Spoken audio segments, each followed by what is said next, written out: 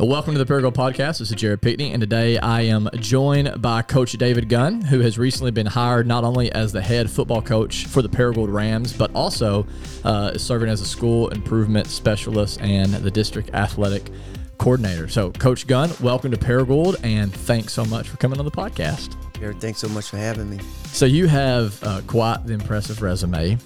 You played for the Razorbacks from 1984 to 1987, which included an 84 Liberty Bowl and 1997 Orange Bowl. Out of college, you began coaching high school football, and you were successful at that. I think I read where you won several conference and state championships. Eventually went on to coach at ASU, which is where I first heard about you. I think you coached there for 11 years, where you served as the interim, I remember, head coach at the GoDaddy Bowl, which we got the victory. And so, and then you went on to be assistant athletic director at Auburn University for, I believe, 4 years. And so I want to dive into a lot of that. I also want to talk about just kind of, I know what's a ministry and a mission of yours, which is mentoring students and helping boys become men. But first, I want you to tell me, be honest, I respect your opinion. We just went and tossed the ball a little bit, right, out at the field house. Assuming I'm a 17-year-old, seeing what you've seen, do I have a position on your football team? Could I make the cut? Coach, listen, Jared does this kind of thing a lot. Don't feel the need to. Yeah, I want honesty, you know. Okay. I mean, all I did was, I played 7th grade football. I'm just wondering, could I have made the high school football team under your leadership, seeing what you've seen today? And tell me your height again. I don't know. What do you think I am? 6'3". That's probably about right. Let's go with that. So you weren't 6'2", but 6'6" before this broadcast, were you? No. Okay, good. Yes, you would have made a team. Okay. We'd put your wide receiver and just threw the ball up and say, go get it, Jared. Yeah, that's what I'm talking about. Man. Chris Collinsworth, you remember that guy? Sure. Played for the Bengals? You've been a miniature type Chris Collinsworth. It's probably a good thing you weren't around whenever I was in high school, because no telling where I'd be right now. I probably could have handled the success, and the Lord knew that, and so here I am instead. God has a way of working things out. So, all right. Well, thank you. I would love, again, like I said, to talk a little bit about kind of what you're doing right now with Paragould. But before we do that, just tell me a little bit about your story and kind of how you got to where you are today. Because let's be honest, this move don't make a lot of sense. And so help us understand. That's a correct statement. Most of the moves my wife and I have made has not made any sense to us or anyone else. But that seems to be the way God works, the Lord works. But I grew up in a little small town, England, Arkansas. It's only about 25 minutes southeast of the Little Rock Airport. Population about 3,000. Actually, 2,998 since my wife and I left. Not too many, much growth there. But no, it's our hometown. We love it. Still have family there. But there wasn't a whole lot to do in England. So everyone participated in sports. All the guys that I grew up with, you just went from football to basketball to track. And England really had a tough time in athletics. I can remember my 7th grade year when we hired a new football coach, a man by the name of Galen Gibbs, who was a godly man, a faithful follower of the Lord. And he walked in and said, guys, we're going to change this, and we're going to change it by working you harder than you've ever worked. And he did. My senior year, we actually played for the state championship. And so he was a very instrumental part of my life as far as an excellent model. It was there where I saw, okay, this is what a coach can do. Not having a father. My wife and I both grew up in single-parent homes. I come from a family of 7. I'm the 5th one. She comes from a family of 4, and she was the oldest one. But what athletics was able to do for me and providing me that, that structure. Now, things was a little bit different then. Although I didn't have a father, I had a mother and a grandmother. My mother would work, mostly doing domestic work during the day, and my grandmother, took care of the grandkids. And now she ran the show. You didn't get out of line with her. And so a lot of this, parents and why can't handle my kids kind of new to me. But she was a woman that was a praying woman. And I know many of those prayers, I'm old enough now to look back to see that many of those prayers was probably what for me.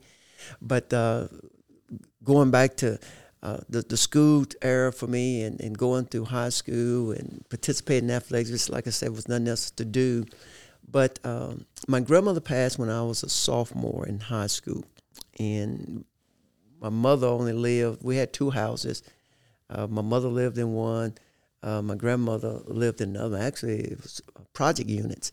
And for somehow we was able to keep that unit after my grandmother died. They allowed us to keep that unit. And by the time I got to my senior year, I actually became a Christian between my 9th grade and sophomore year at FCA camp, National FCA camp. Galen Gibbs was the man that took us. He took him and another guy by the name of Ron Hayes, who was assistant coach, took 2 carloads. What an incredible impact that guy had. Yeah, young men to National FCA camp. It was held at Fayetteville, Arkansas at the time. We thought that was the other side of the world from England. And it was at that camp where I asked Jesus, into my life. I'd been baptized before. Yeah. But it was the first time I realized that baptism alone was not going to save me. Yeah. Young man shared the bridge illustration with me, and that, I had a sin problem. Jesus was a solution to that sin problem, but I had to respond. And truly understood that night what it meant to put my faith in him as he being my substitute, dying on the cross for my sin. And so we said the prayer, but actually it was a decision that we made that was just vocalized through the prayer that we was going to follow Christ. Went on, next 2 years on fire for the Lord. Like I said, that spring of my sophomore year, my grandmother died. And from that point, looking back, I'm able to see that now. When able to see that then, is that mother did the best she could, raising 7 kids. She's the only one now. Goodness. Having that unsupervised time. By the time I got to my senior year, the spring semester of my senior year, I found myself engaging in activities I should not have been doing. And my wife today of 33 years, I think I got that right. She'll let me know if I didn't. We found ourselves about to be teen parents at 18 and 16. Wow. And poor project kids. Had to make a decision. This is a decision that defined me, if you want to know who I am. And we thought about terminating the pregnancy. Thank God that we didn't. She had more courage at that time than I did. And we made the decision that we're going to have this baby. And it was at that point, and she would vouch to this, I told her she'd never have to worry again, that moving forward, I'm going to be there and going to be a father to my child. Wow. And I didn't realize that you couldn't become a good father without being a good husband. Now, I quickly realized that just from God sending men into my life. Because you had no, other than the coach, right? No other real examples. No, I had a couple of uncles who was in and out. Some of them, only one lived in England at the time, but he had a family. Now he would stop by occasionally and make sure, boys, you better be doing what you're supposed to. But still, okay, he's leaving for long, and we go back doing what we want to do. But that was not necessarily a lifestyle. Like I said, that the second semester of my senior years, when now looking back, when I see where all the lack of supervision, lack of not having someone to hold you accountable, even in high school, because we had a strong FCA huddle. Not holding you accountable was how we found ourselves there. But Alicia and I made up our mind that we was going to have this child.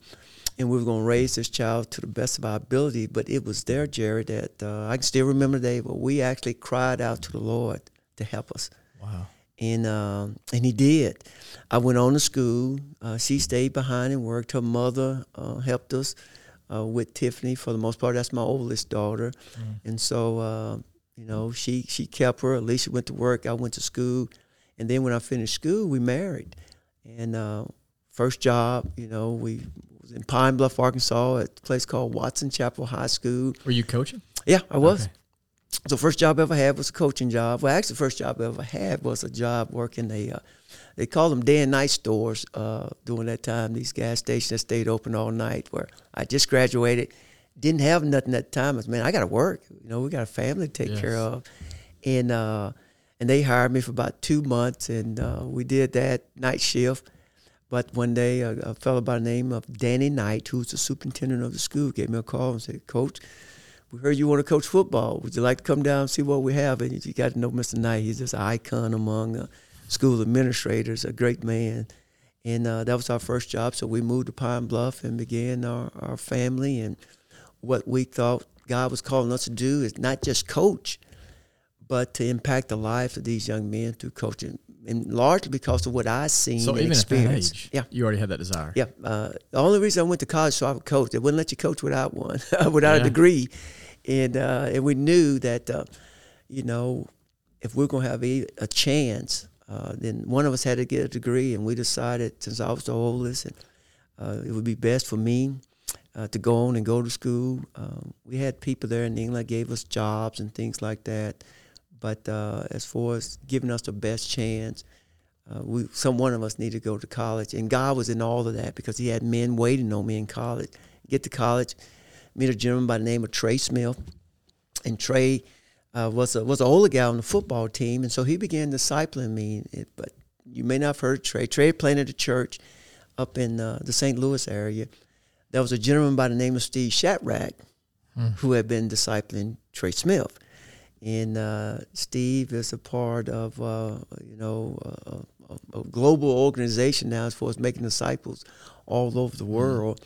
And those guys, I was there for accountability for discipleship, what it's like to, to pray. How should we do Bible study? None of these guys, except Steve at the time, had any type of, seminary training. It was just Steve took Trey, showed him how to do the things that we needed to do, the fundamentals, prayer, word, fellowship, worship, what those things truly look like.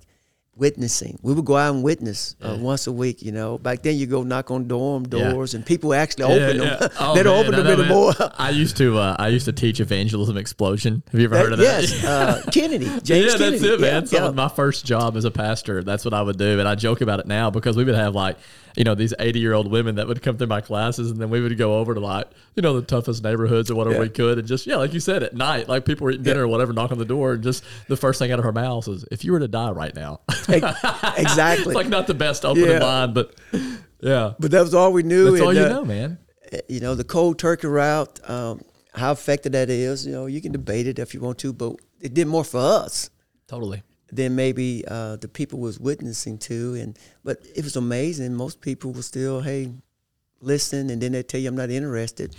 That done changed a little bit now. People don't even open the doors anymore and let us know are interested. But that's how we got started. And then after graduating, we go work, and we knew that we wanted to impact the lives of young men just by being there for them.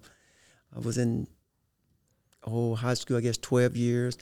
I was assistant coach at Watson Chapel, and we won the state championship. We was a state runner-up.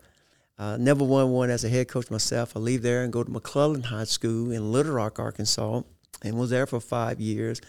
And now we get a chance to run our own program. And had a great example there. The head coach at the time in Watson Chapel was a fellow by the name of Lonnie Sutton, very good football coach. Invested a lot in me as far as just teaching me the game. And so now we go to McClellan. We're there for 5 years. And year 4, I get an opportunity to get into college. Actually accepted the job. How did that happen?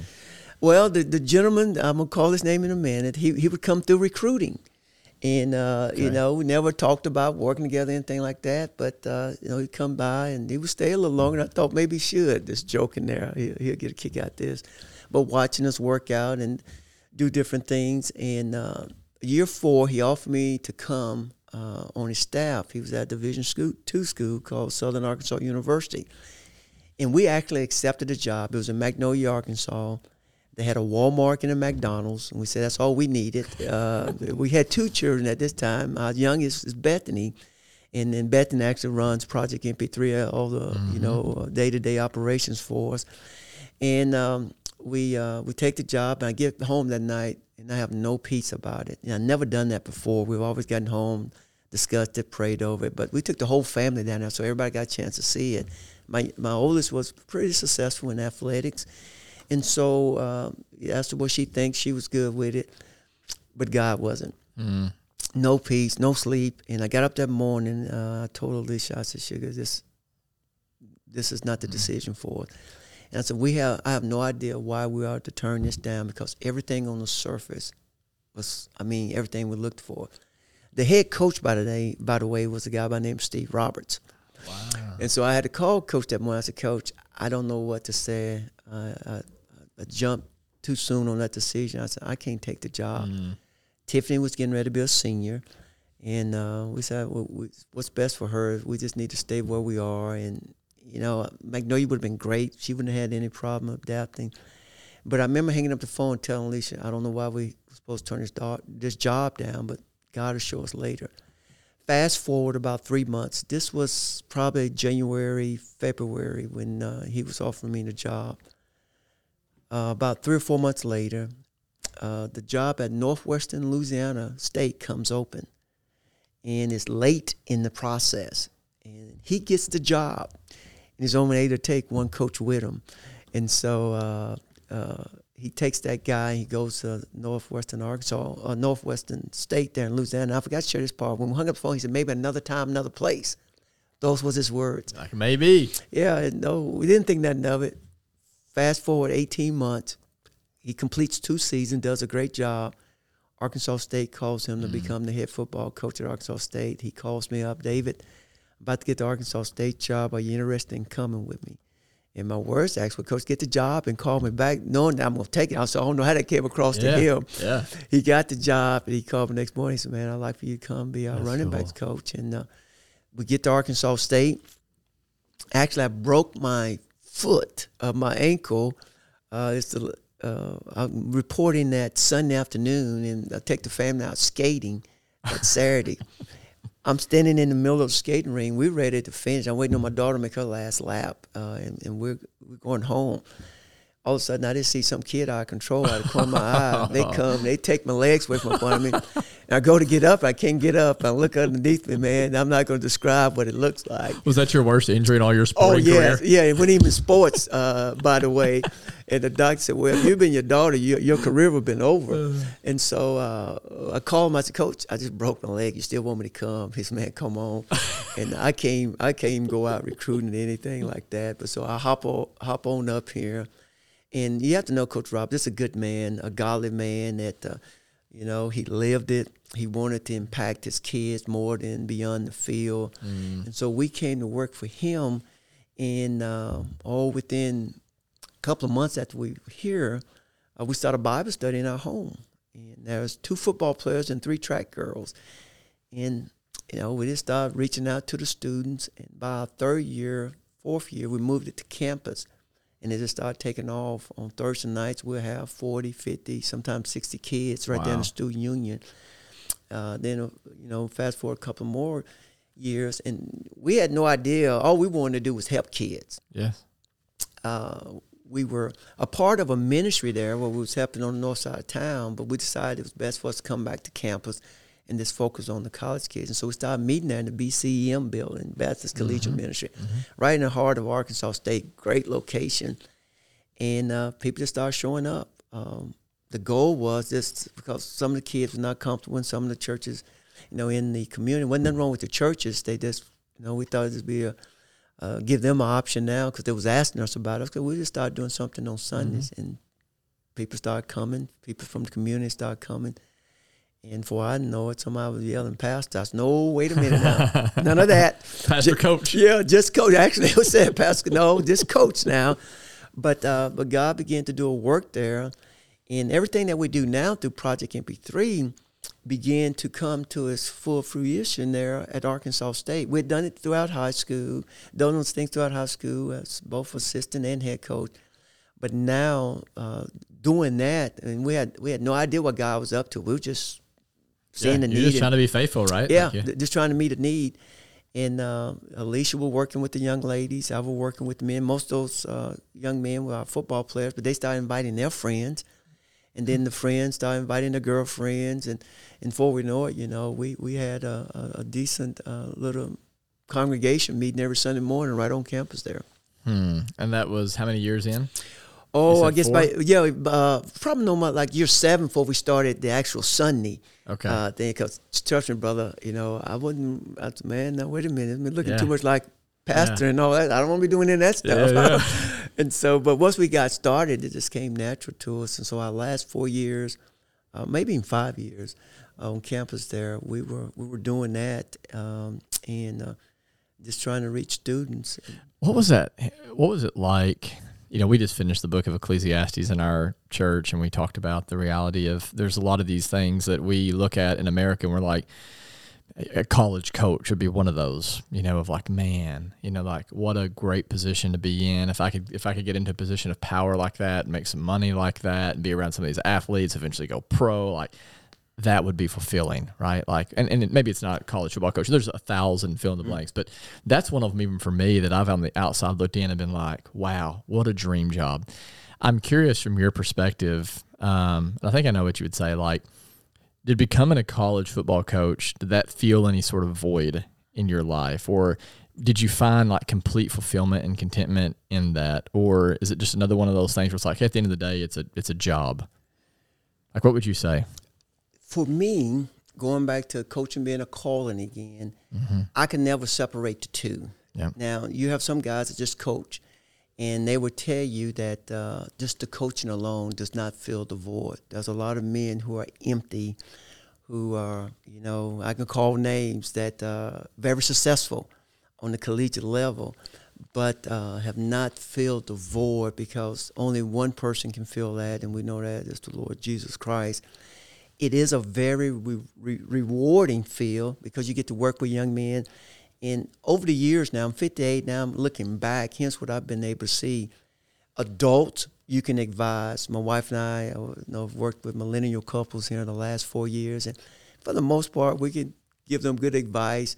What is boiled down, with certainly attention been the discipleship process. College, you can influence. High school, you can shape. And so I ask guys all the time, why are you in coaching? If it's because I love the game, then you'll miss out on the kids and the Lord. If you love the Lord, then you love kids, then you love the game. That is a proper order. And so what we've always tried to do is that through this process, it's been a means to reach an end for us. We love coaching. We love football. We love everything about team sport. It is our objective to win. Even on the scoreboard, don't ever misunderstand that. Sure. But the final analysis for us, if you want to evaluate things for us, how are we impacting the young men and the young ladies, because Alicia is right there beside me, who God has entrusted us with. So would you say that your greatest joy, as you look back at your coaching career so far, has it been more of the relational and mentorship, discipleship part of it than it has been even the big wins like the GoDaddy Bowl? Without question. And by the way, the year I was the interim coach, we lost. So, did y'all really? Yeah, we lost that man. year. See, you didn't have to tell me that. Yeah, no, we lost, brother. But, yes, it's the relationships. When I was out for 4.5 years, guys, coach, you got to get back in. Had no desire because we was very everything that we was doing through Ministry Project MP3 was no different than what we had done as a coach. Nothing. And coaching is truly discipleship, but it's discipling guys to be football players rather than followers of Christ. And I don't mean that in a negative way whatsoever. Yeah. And so if you can transfer all the skills and all the organization, all the things that you learn through coaching, you can walk right over into that arena of discipleship. And guys, you don't miss out on a whole lot because you're doing the exact same thing. It's just the end or the purpose behind it. And so, yes, it's the relationships by four. Our first year at Auburn, who was on staff to play for the national championship. And I just remember, with all the hoopla and everything going on around us that, thought it'd be a little bit more than this. Really? And, how so? It's, you just caught up in getting the game plan ready. You caught up in getting to the game. And my responsibility at that time was overseeing the team and making sure everything was flowing like it was supposed to be. And so you don't even get the chance to think about those things. But I had friends who have been on national championship teams who have actually made that statement. I just thought it would be more than what I anticipated. So the game is over. You go on, and now you got to get ready for the next season. We were talking about Tom Brady earlier, and there's a quote where he was on 60 Minutes. I don't know if you've ever read it, but I shared it actually in our Ecclesiastes series where after he'd won all these Super Bowls, and it's this really sad interview because he's sitting there and he's got a supermodel wife, You know, all the money you could imagine. He's a good-looking man, one of the greatest quarterbacks of all time. And he's in this interview and he says, "But I just still feel like I look back and I'm like, man, is that it? Is that it? Like, there's got to be more." And then someone said, I can't remember who was in the interview, and they said, "Well, what do you think is more? Like, what do you think it is that you need to be fulfilled?" And he literally just said, "I wish I knew." Yeah. I wish I knew.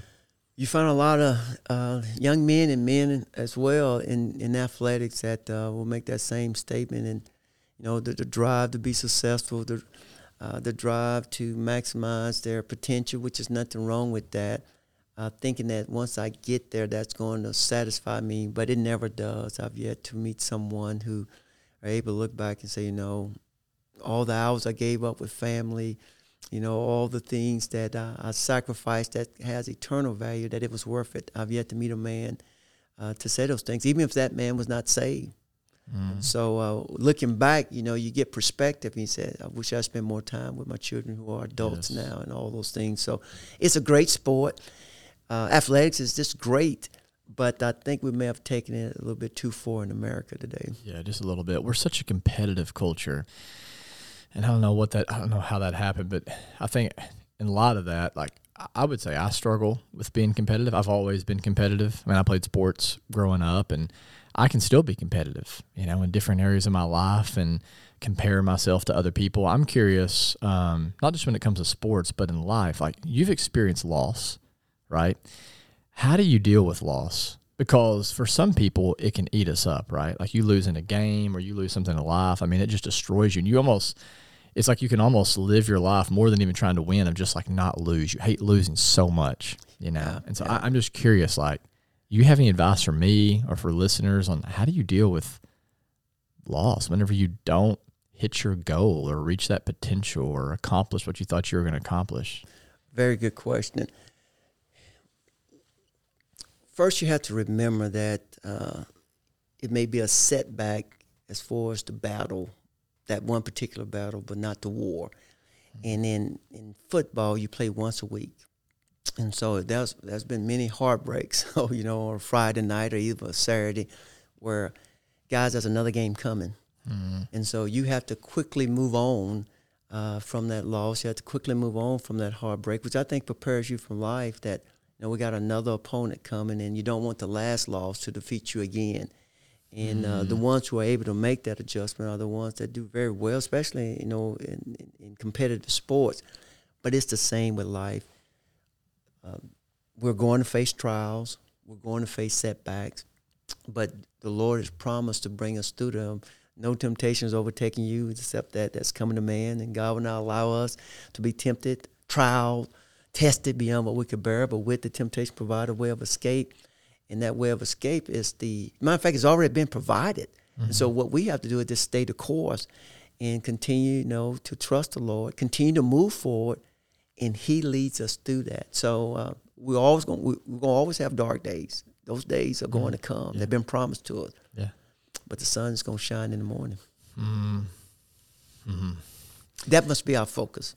Yeah, that's a good lesson. So you finish up your time at Auburn. You get out of coaching. Did you ever think you were going to get back into it? We were done. You were done. Okay. Wasn't disappointed at all. All the things that we started doing at Arkansas State, as far as the discipleship with the young men and the women, when we get to Auburn now, we're able to put that all on paper for the most part. Let's just use that statement.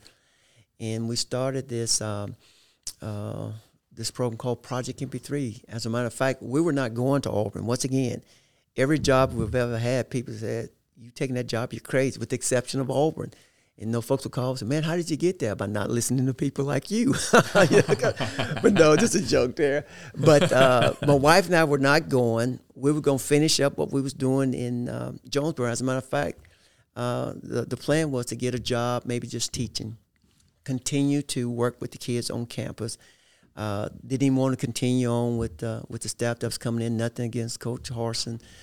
Did a great job there, but we were done. We figured God is calling us to this right here in perfect timing. That seemed to be the way He works in our lives. And Coach was calling me quite often, said, "Man, I got something better for you, even coaching when you come down." And I said, "What could be better than coaching?" And he leaves first week in December. I don't finally go down like the second week in January. And the plan was Alicia and I was going to go down, have a late lunch or early dinner with he and his wife. And then we was going to drive back into Birmingham, spend the night, come on back to Jonesboro because we knew exactly what God wanted us to do. And that was continue working with the students there at Arkansas State. We ended up spending the night. That had nothing to do with, I guess, changing our minds. But we get up the next morning, so we heading back, and we just, we driving, we talking. And I asked her, what does she think? I never made a move without my wife being in agreement and her insight. And she says, I don't know what to say. I just got this strange feeling God wants us in Auburn, Alabama. And nothing that they took us to see it to impress us, anything like that. It's just visiting with those guys. And I said, that's crazy. I feel like God's telling me the same thing. And we get home. Matter of fact, when we get home, Coach called me. I don't know if he remembered that. And I said, Coach, we're not coming. And Talk about Gus Malzahn. Yeah. And I said, we're not coming. And, thinking all along what's going on inside of us now. And so he and I talked about just about each day that week. And I called the gentleman that was with us at the church. I said, brother, I need you praying with me.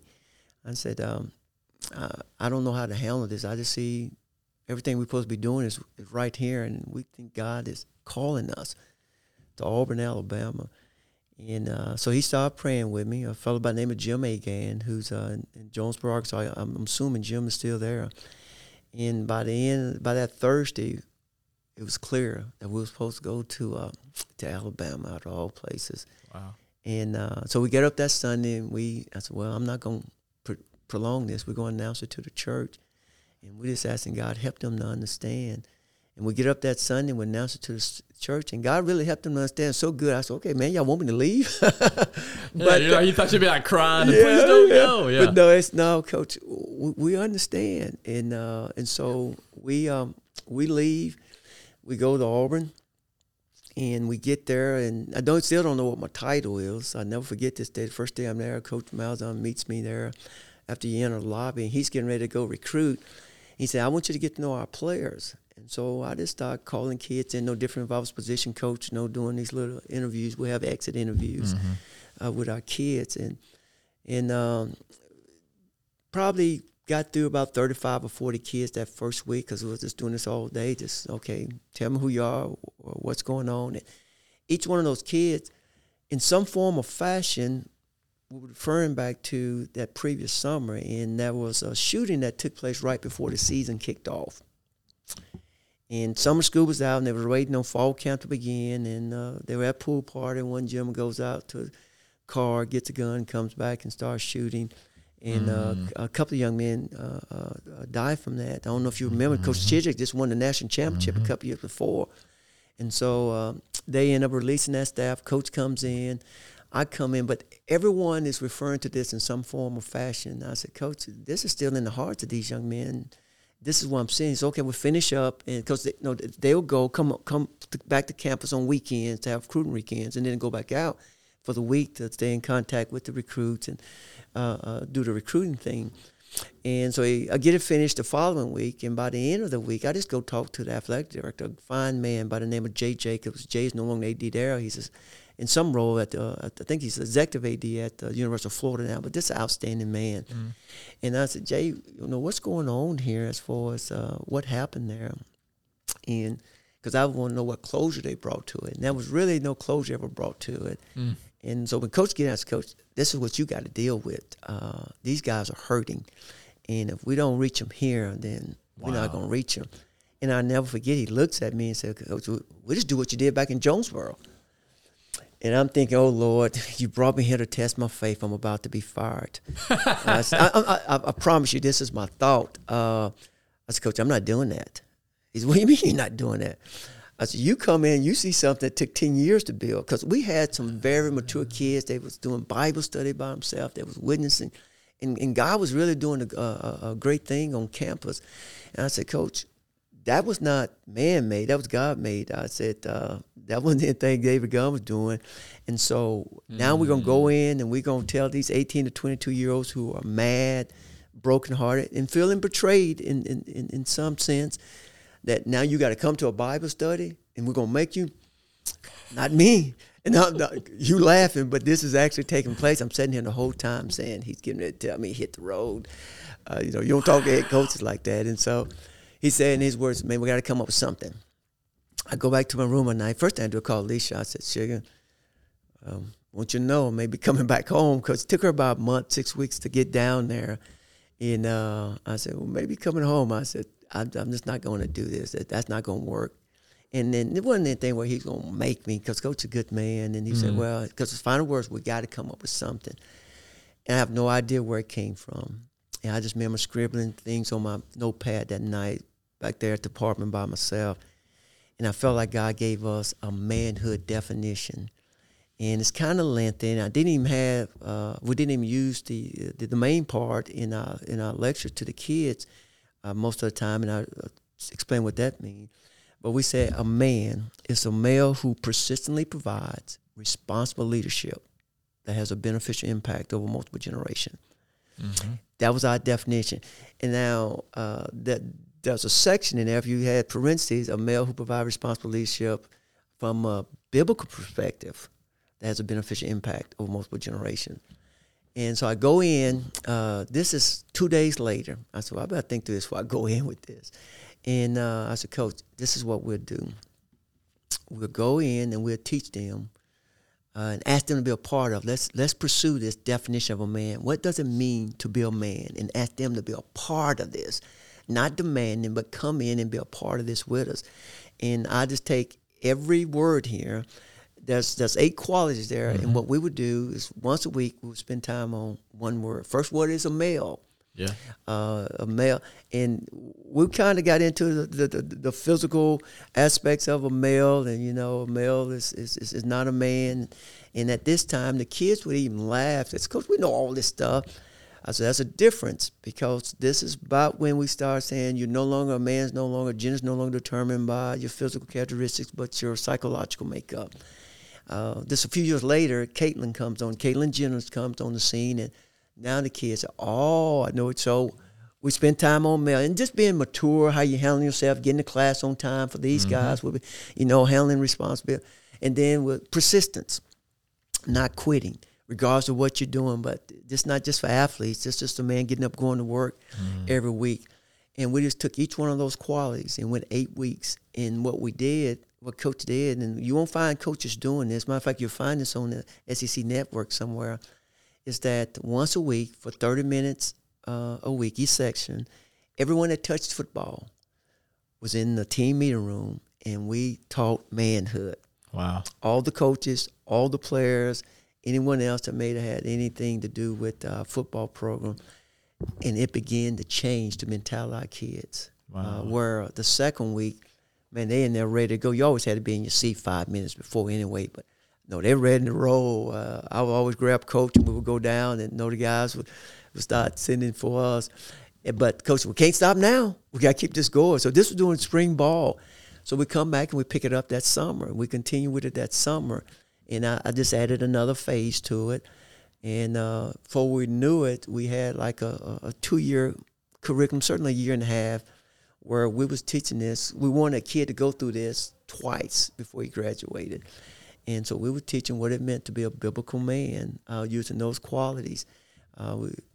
Bruce Pearl gets the job for basketball. Mm-hmm. He said, you got to come teach this to our basketball team. Yeah, and so we started teaching with the basketball team. And then when we got ready to leave, baseball had inquired about it, doing it. But by this time, God started stirring our hearts.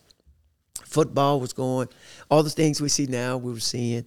Then talking about with like just the changes that was coming about.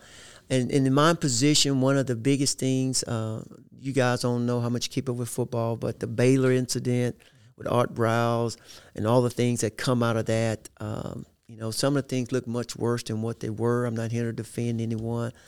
But you could see the changes that was getting ready to occur in college football. And much of that oversight was going to be my position, which was no problem. I know we always welcome challenges and things like that. But God began to shift my heart as, how do we prevent those things from happening, not reacting to them.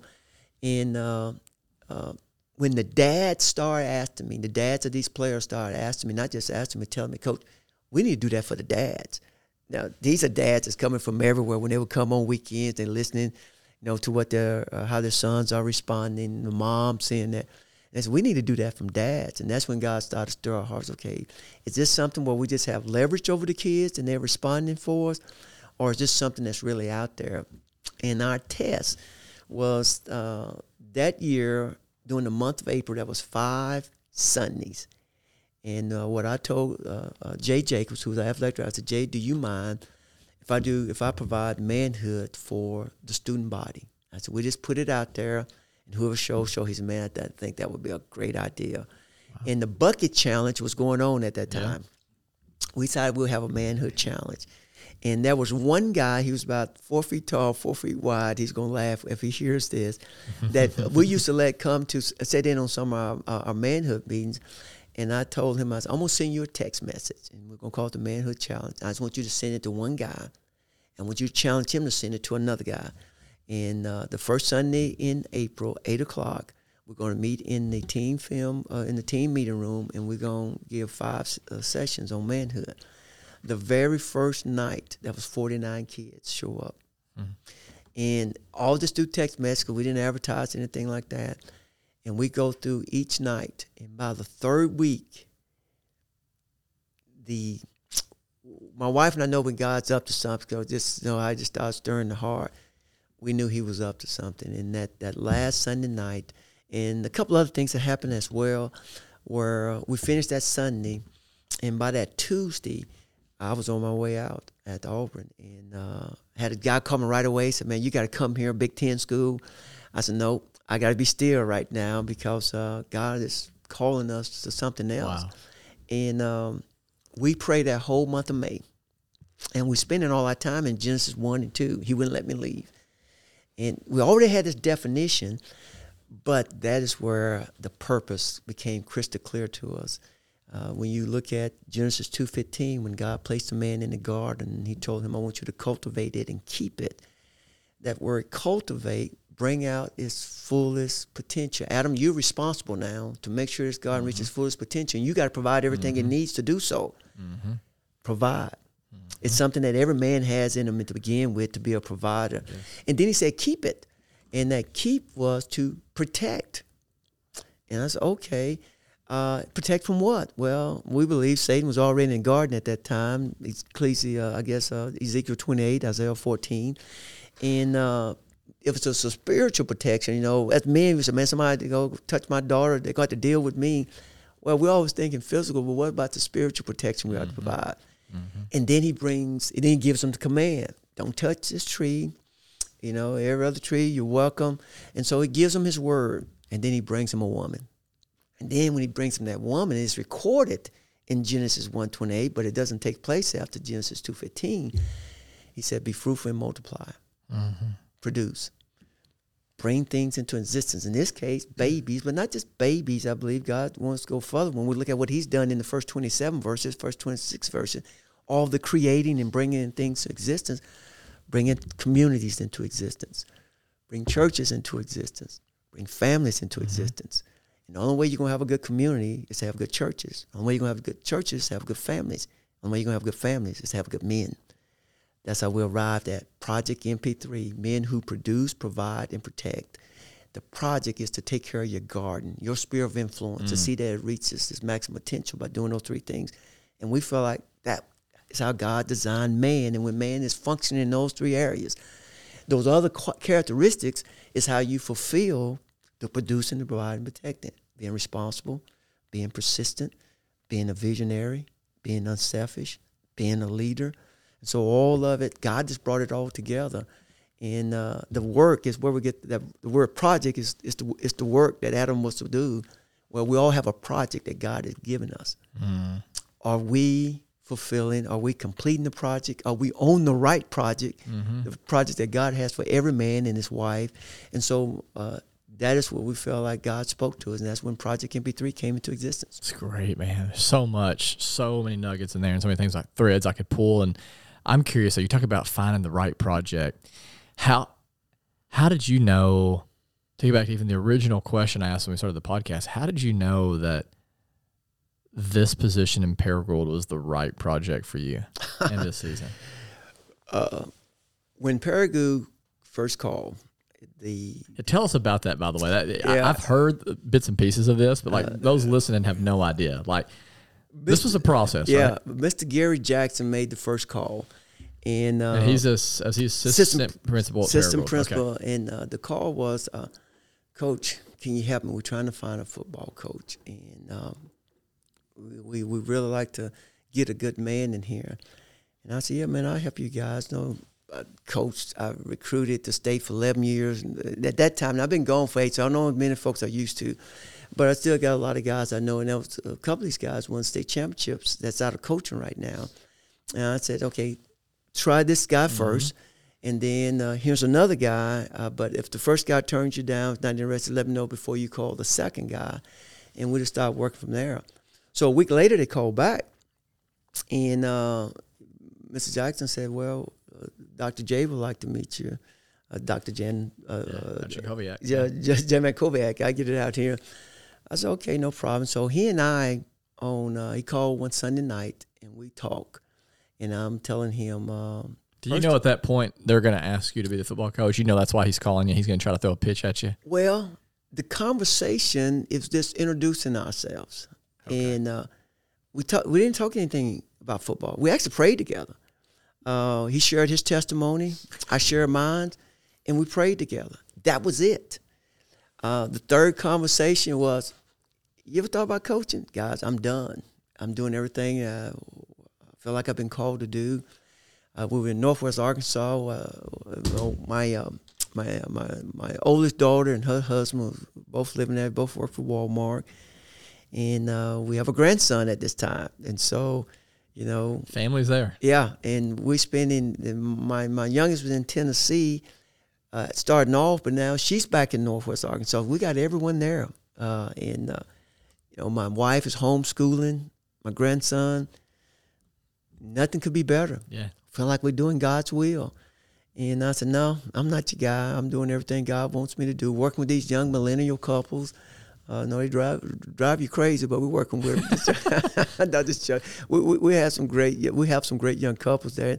I mean, we feel totally fulfilled. Yeah, you weren't looking for something. No, we weren't looking for anything. You know, at the playground with my grandson when I need to be there, at swim lesson, at horseback ride. You weren't out thinking, man, it'd be great if some high school coach would come call me to be there. Yeah, we weren't looking for anything. We've had offer every year. We've been out for 4.5 years. We've had opportunity to get back. Sure. Guys, don't call back. I'm done. Sure. But listening to him that night, and he expressed his heart. I said, man, that guy got a heart for his community and for his school. And then we have another conversation. And this is, Mr. Gunn, would you be interested? No, Doc, I'm not. And he started sharing more about, matter of fact, here's the thing that did it, for all those that are listening. We were supposed to have a Zoom call one Friday morning. It's at 7 a.m., and Mr. Jackson, I guess Mr. Jackson was making sure he was on a Zoom call. Well, I'm on, and they're not on. Don't waste my time now. No. You're like, if you're not early, you're late, right? Yeah, exactly. So I'm one of those guys, you know, I believe in grace and all those things. But don't waste my time. Yeah. And I'll be honest with you, I'm kind of, okay, wait a minute now. Where are these guys? You've been pursuing me, and you're not even on the call. Yeah. Well, about 15 minutes later, I call those guys, man, what's going on? Well, we're on our way to Northwest Arkansas, and wondering if we could stop by. Well, what are you coming to Northwest Arkansas for? As we do everything on the Zoom. I said, you guys going to be here? I said, well, we're making a special trip over there, and so we wondered if we could stop by. My wife had just had surgery, but she was feeling better now, so I asked her, she go, you up to that? Because like I said, she comes on. When we came here for the interview, my wife was sitting right there in the interview with me. No, guys, my wife's probably there, part of everything that we do here. And so I was, okay, well, come on. I said, well, she said, maybe you can't be rude. I said, well, nothing else. We let them get here, offer them a drink of water, and send them on their way. He comes in, and they sat down. And I told him, guys, I recommend you a couple of guys. Why didn't you go with them? And Dr. J. There's nothing stirring in your heart yet. It's like, I think I'm leaning towards Paragould at this point. No, nothing. Still not interested. Yeah. Good town, nothing wrong with the town, nothing wrong with the people. Sure. He looks me in the eye, he said, I want Project MP3 in my school and in my city. And when he said that, that was a game changer. I said, you said what? And he did his homework. So he knew everything that was about Project MP3. And I said, okay. So we went on, tried not to show anything. And after they left, I said, did you hear that? And I had my daughter sitting there as well. I said, did you hear that? She said, yes. And now one of the things we've always prayed, you guys familiar with FCA, and like I said, it was FCA where I became a Christian, is that one day God would open the door for us to get Project MP3 into schools. We want to reach coaches. FCA focus on student athletes and coaches. Great plan. We wanted to focus on coaches and their wives and have the coaches and their wife reach the kids. Staff, wives, reach kids. And when he said that, we said, okay, Lord, we better pray now. Now, it's good to know what God is calling you and to have a vision. You got to be careful with that word of what you want to do, what God wants you to do. Well, when we first started, and I'm so glad we have all this recorded, and it was on record with the churches, God. We want to get to the Delta one of these days. The plan then was to reach coaches in the Delta who would be able to reach their players. And just the Delta as well. We just figured with our background that the best opportunity for us would be reaching coaches. And so when he says all this, we start praying, God, what are you up to? And we said, okay, we'll at least be nice and return the favor by coming over. But still hadn't gotten clearance. And so we come over. We meet Mr. Shepard, the high school principal. We meet Mr. McGowan, the assistant superintendent. We meet Mr. Chipman, who is assistant principal, athletic director, and we meet Mr. Jackson. And, man, I just saw total alignment there. And men that had a heart for their students and wanting what was best for their students. And so now on that trip back, we think, God, you're not calling us to Paragould, Arkansas. Guys, we're floored. We don't know what to do. Once again, remember, we didn't want to leave Jonesboro. Everything we got going. So we had to go back and dig in our history. Where's God worked like this before? And it didn't take us long to get, it was the exact same thing going to Auburn. Lord, we wasn't going to Auburn. Now, we have no intention of coming here, and that after making the trip and we go back. Now, God, this goes on another few weeks. I'm trying to find my way out of this. Yeah, sure. No, you're not calling me. No, we got everything here. And so the final week, Dr. J and I said, Doc, here's where we are. I said, I got to hear from God. I said, we'll get together and we'll pray. And so we met every morning at 7 a.m. and we would pray, God, I'm not praying for David Gunn. I'm praying for God to bring them the right football coach because I have much more respect for these men at this time. Sure. And I see their hearts, not just for the football team, but for their students. And so I'm praying for God to give them the right man. And by Friday morning, I had a good idea who that man was. And I told him, I said, I still wouldn't say yes. I said, Doc, I need Sunday before I give you a thumbs up. Because I wanted all the guys who were participating with us with the Project MP3 ministry and through the church, Zion Church, I wanted them to hear it first. And I told them, I said, guys, we had to go back to what God had told us 4 years ago, that we come to Northwest Arkansas to raise up a body who will be willing to reach across the state to the Delta and the eastern half of the state. And we had no idea this was going to be the way God would work it out. That, yeah, he would take a coach and start it in the community, but we had no idea we would be that coach and wife. And so I called him, and the last thing I asked him, I said, because the first time I asked those guys, it's Greene County in the Delta. I said, no, we're not in the Delta. Because when we think of Delta, we think more down in Helena, Marion, all that area. And he said, no, I don't think we are. So go back, look at another map, specify one of your older maps, but Greene County's in the upper Delta. The Delta runs all the way down the state, east, what I call the East Coast, all the way down to New Dora, Arkansas, 50 miles on the east side of the Mississippi for the most part. It's a general landmark for the Delta. And because I was telling them, because if you're not the Delta, God's not called me. But if you're the Delta, we think God has pulled off something beyond our wildest imagination. Because if I'd known that, we would have never said the Delta, Lord. But so that's how we got here. And, that's wild. That happens on Sunday, school board meeting that Monday night. And shortly after that school board meeting, it started circulating pretty good that David Gunn and Alicia was yeah, headed it came to, out. yeah. I think it might have been. I don't know if you've met Tim Parrott yet. So Tim's a member of our church here and leads worship for us some and all that. But he might have been the first person that just texted me. I can't remember who it was. It just said, "Hey, Paragold's hired David Gunn to be the football coach," and I knew your name just from ASU, and I thought it can't be the same David Gunn. And so I'm getting on there and I'm Googling, I'm trying to find something that I found out, sure enough, like, oh, that is the same guy. And then once I heard the story and I got to know just you a little bit as a man as a follower of Christ, I'm like, okay, like that makes zero sense to the world. But when you hear your story, it's like, it just sounds like something God would do. You know, it just sounds like something God would do. So I'm glad that you're here. You know, obviously we'll have to have you on again at some point. I'm interested, you know, because there's so much we could talk about, but before we end the day, I want to know, like, from a football perspective, because I even sent a couple of text messages out to people telling them you were coming on the podcast today, and they were all excited, and some people were even sending me questions, and there were several of them that sent the same question.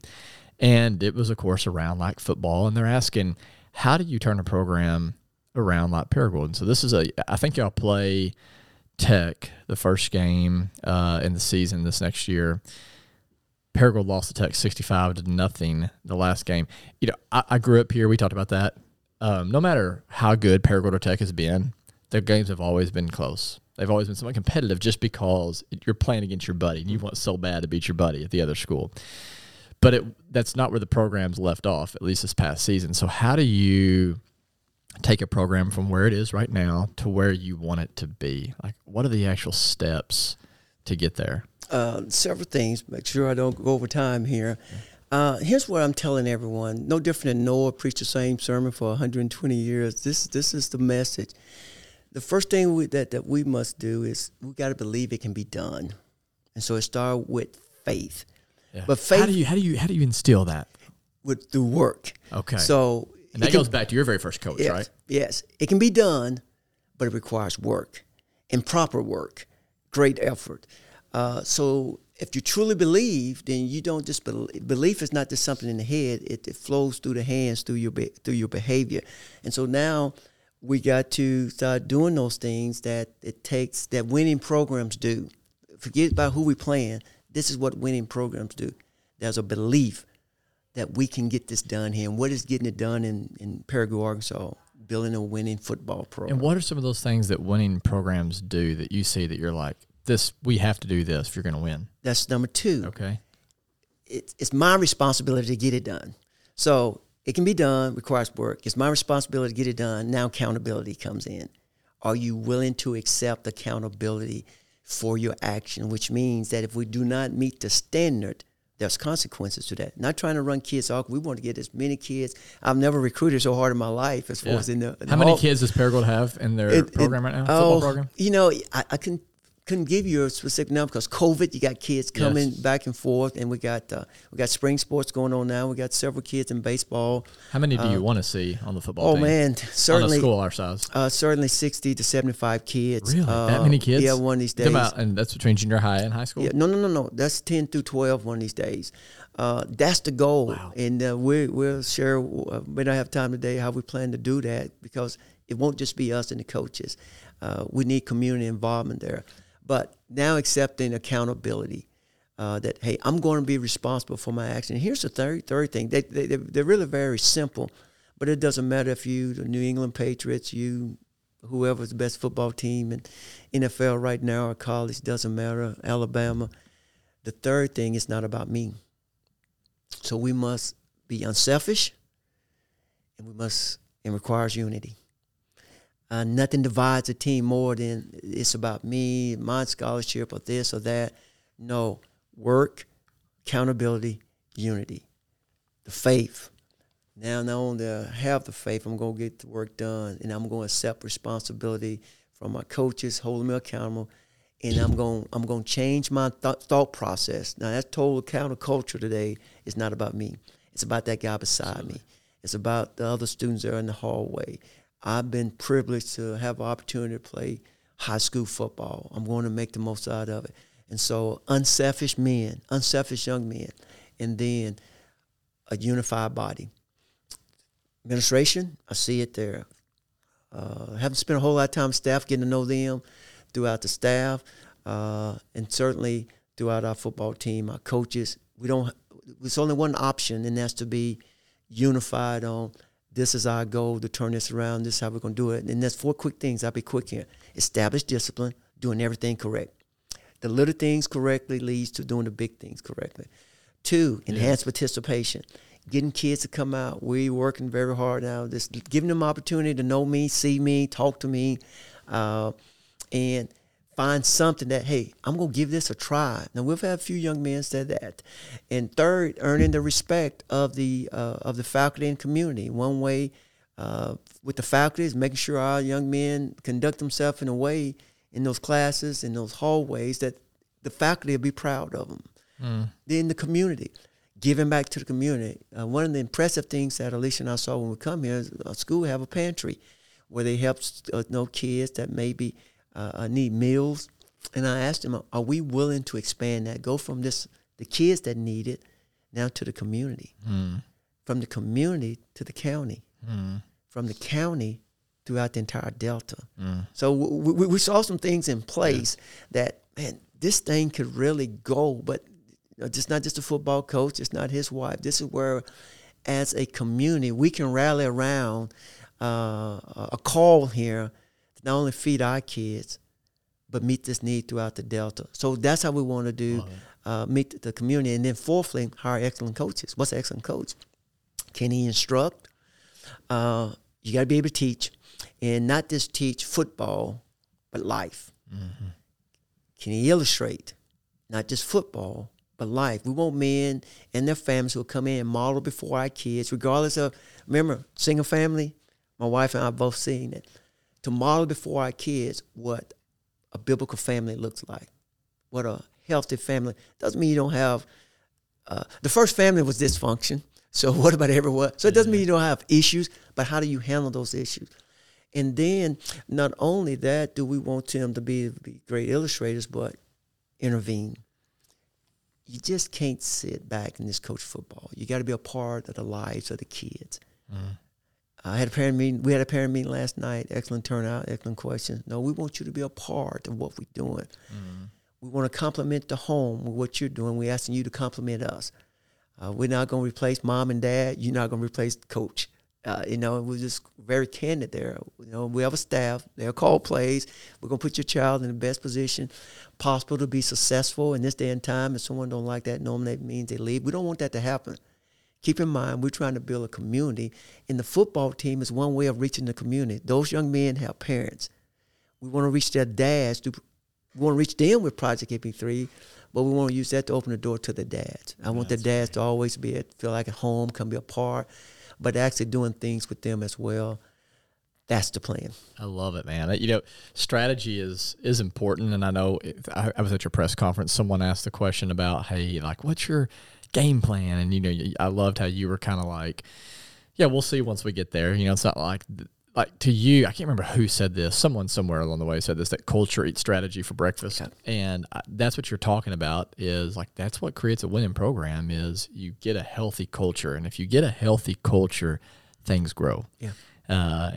So I'm so glad that you're here. There's so much more again that we could talk about, but I want to end this podcast the same way that I do each episode, and it's where we have just a list of rapid fire questions, and there's 6 of them, and they're just random questions that help people get to know you and the guest a little bit more. And so, totally random questions. And as always, those who are listening to the podcast, I never give these questions ahead of time to somebody, so they're not locked and loaded on their answers. So, first one is this: is what is either the last book that you read or movie that you watched? The last book I read that we actually took to church to this was similar, Fresh Wind, Fresh Fire. Yeah, Jim Cymbala. The Brooklyn Tabernacle. Yeah. So Jim Cymbala is great, man. Yeah, we felt like that the stirring of the Spirit. It's a good thing I was reading that book at the time. Is that we need the power of the Holy Spirit, all the changes we need to make, and all those things in our community. God, He has to be involved, and so that was the last book we read. That's a fantastic book. I'm actually quoting him tonight in our membership meeting. So, favorite type of music? Contemporary Christian music. You got to be careful now with that contemporary word, but contemporary Christian music would be what we listen to. Excellent. Favorite meal?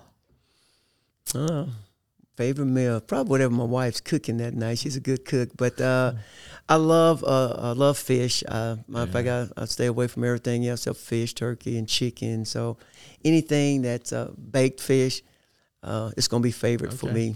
Right on. Excellent. What is on your nightstand right now? What's on my nightstand right now is my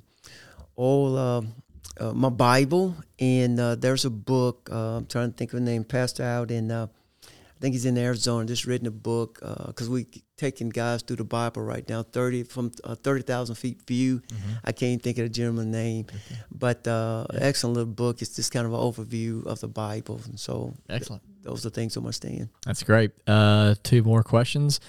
Give us a snapshot of an ordinary moment in your life that brings you great joy. Just an ordinary moment in your life that brings you great joy.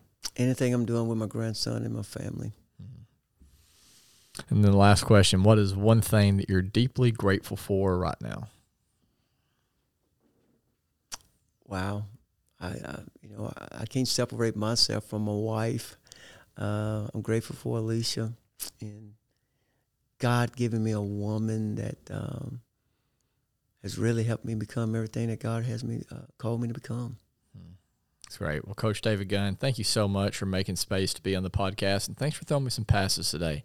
That's like I get to mark that off my bucket list of, I never dreamed I'd be able to play toss with a college football coach and man like yourself. So appreciate you carving out time for both of those things. You're quite welcome. Thank you guys so much for having me.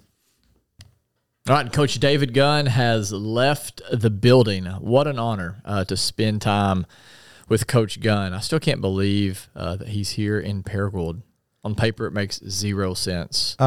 There's something I've heard you say before where something demands a different explanation, a gospel explanation. Like he's serving a purpose that's beyond just like chasing a career or a dollar.